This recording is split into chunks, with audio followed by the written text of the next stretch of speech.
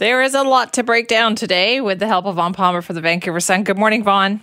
Good morning, Simi, your pandemic pessimist here. Are you ready for it? Oh, man. I know, there's a lot, right? I listened yesterday, and it was a pretty good briefing.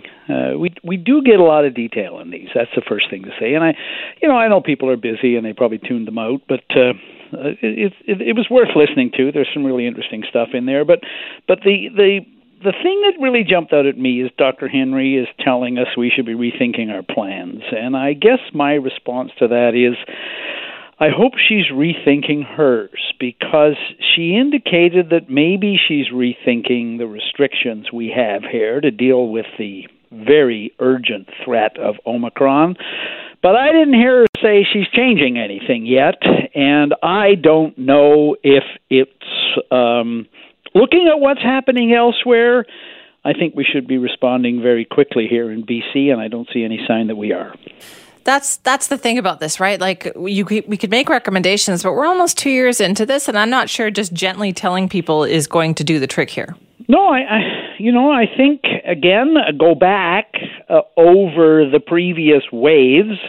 In each case, BC was slow to respond. And Dr. Henry's line on this, and heard it again yesterday, is, well, our pandemic response is tailored to our unique pandemic here in British Columbia. Well, two things.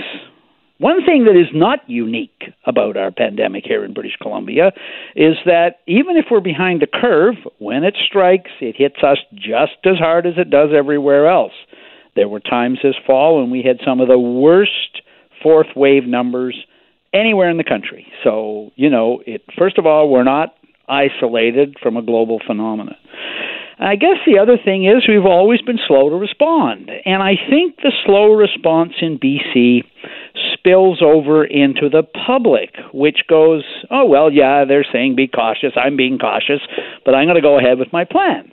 And so I think you put all that together, and there is an argument, which you're hearing elsewhere, for act now. And the reason you act now is because Omicron is far more transmissible. Delta was bad enough. Omicron is even more transmissible.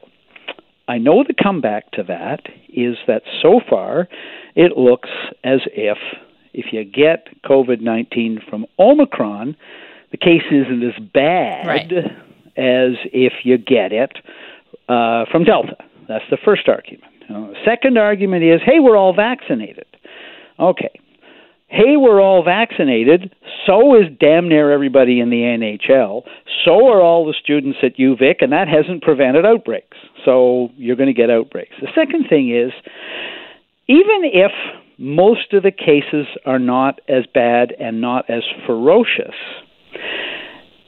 for the people that are my age, 70 and older, and for the people that have all kinds of vulnerabilities, it might be harder on us, right? It might be harder on those people. We've seen that with the fourth wave. A lot of people were vaccinated then, too. So even if only a small number of cases end up in hospital or in the ICU, if there's a lot of cases, and Dr. Henry's own projection yesterday shows cases spiking at, thousands by the end of the month, a small percentage of those can add up to a lot of people in hospital. We saw that during the fourth wave in the fall. Simi, most regions in the province had pretty good numbers all fall. But in the north, in some regions, you had a lot of cases. Vancouver Island, Island Health, has been doing great comparatively. People are coming here because we're seen as safer. You got this outbreak at UVic, the outbreak with the rugby team that traveled to Ontario, the outbreak at the religious camp at North Island. All of a sudden, we got some of the worst numbers in British Columbia. And also, let's talk about the rapid test situation, because, I'm a bit confused by this, because on the one hand, you had the federal finance minister, Chrystia Freeland, talking about the use of rapid tests in her office, right, to determine where. And I'm thinking, well, if it's good enough for the federal finance minister, why isn't it good enough for BC? This is so reminiscent of BC's refusal to use the Alert Ready system during emergencies. We don't have a lot of confidence in it. Everywhere else they're using it, right? But we aren't persuaded that it's the right thing. And on the rapid testing, it's the same thing. The most disturbing part of the briefing yesterday was finally when the question was asked again and again by reporters who are doing their job on this story, even though there's a lot of people out there who think they aren't, right? A whole bunch of questions. Finally, we get that, well, this was Dr. Henry, right? It's there in the transcript. We have, several 100,000 tests, rapid tests, but we're not distributing them for home testing because I'm not making this up, Simi. They come in a big box of 20 to 25 tests, and you'd have to take them out of the box and put them in little individual packages with diluent in order to distribute them to individuals. Well, a couple of my colleagues pointed out yesterday, Simi, that's exactly what they're doing in Nova Scotia. Using that miracle device, the Ziploc bag, that's what they do. They take them out of the box, they put them in little Ziploc bags, and they hand them out to people so they can do rapid testing. Rapid testing is not a silver bullet. That's what the government said about Alert Ready, too, right? About emergency declarations. It's a useful tool. It's also reassuring to people. And the one thing I would say, Simi, having covered this story now, and I have colleagues who've covered it in greater detail, but I've been following it for 20 months and counting, or 22 months and counting.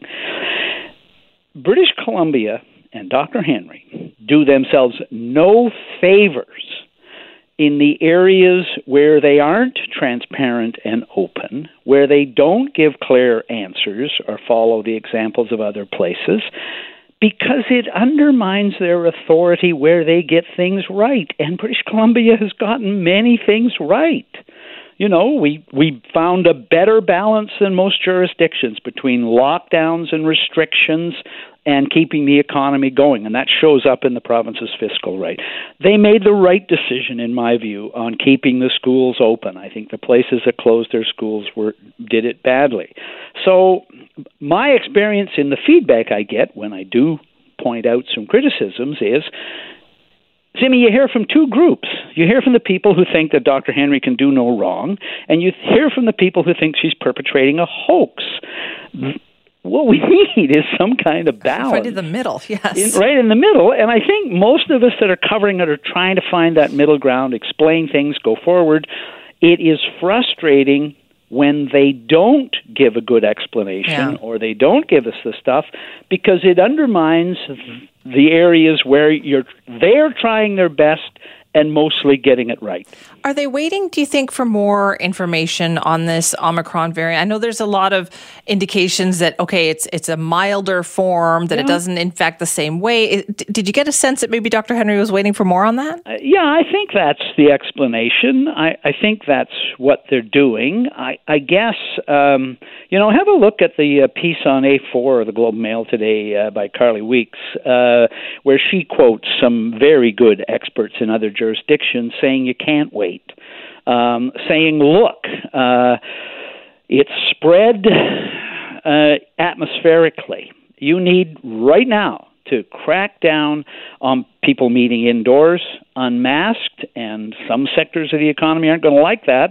I don't think hockey fans are going to like it. I don't think restaurants are going to like it. But you need to act now on indoors because of the speed with which this thing spreads. It's spreading geometrically. Ontario's already there.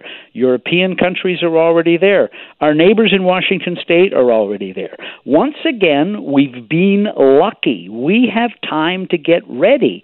But the strong message, Simi, coming, I hear from elsewhere, is use that time to crack down now and prepare for the worst, because your worst case scenario may come true. So true. All right, Vaughn, thank you. Bye-bye.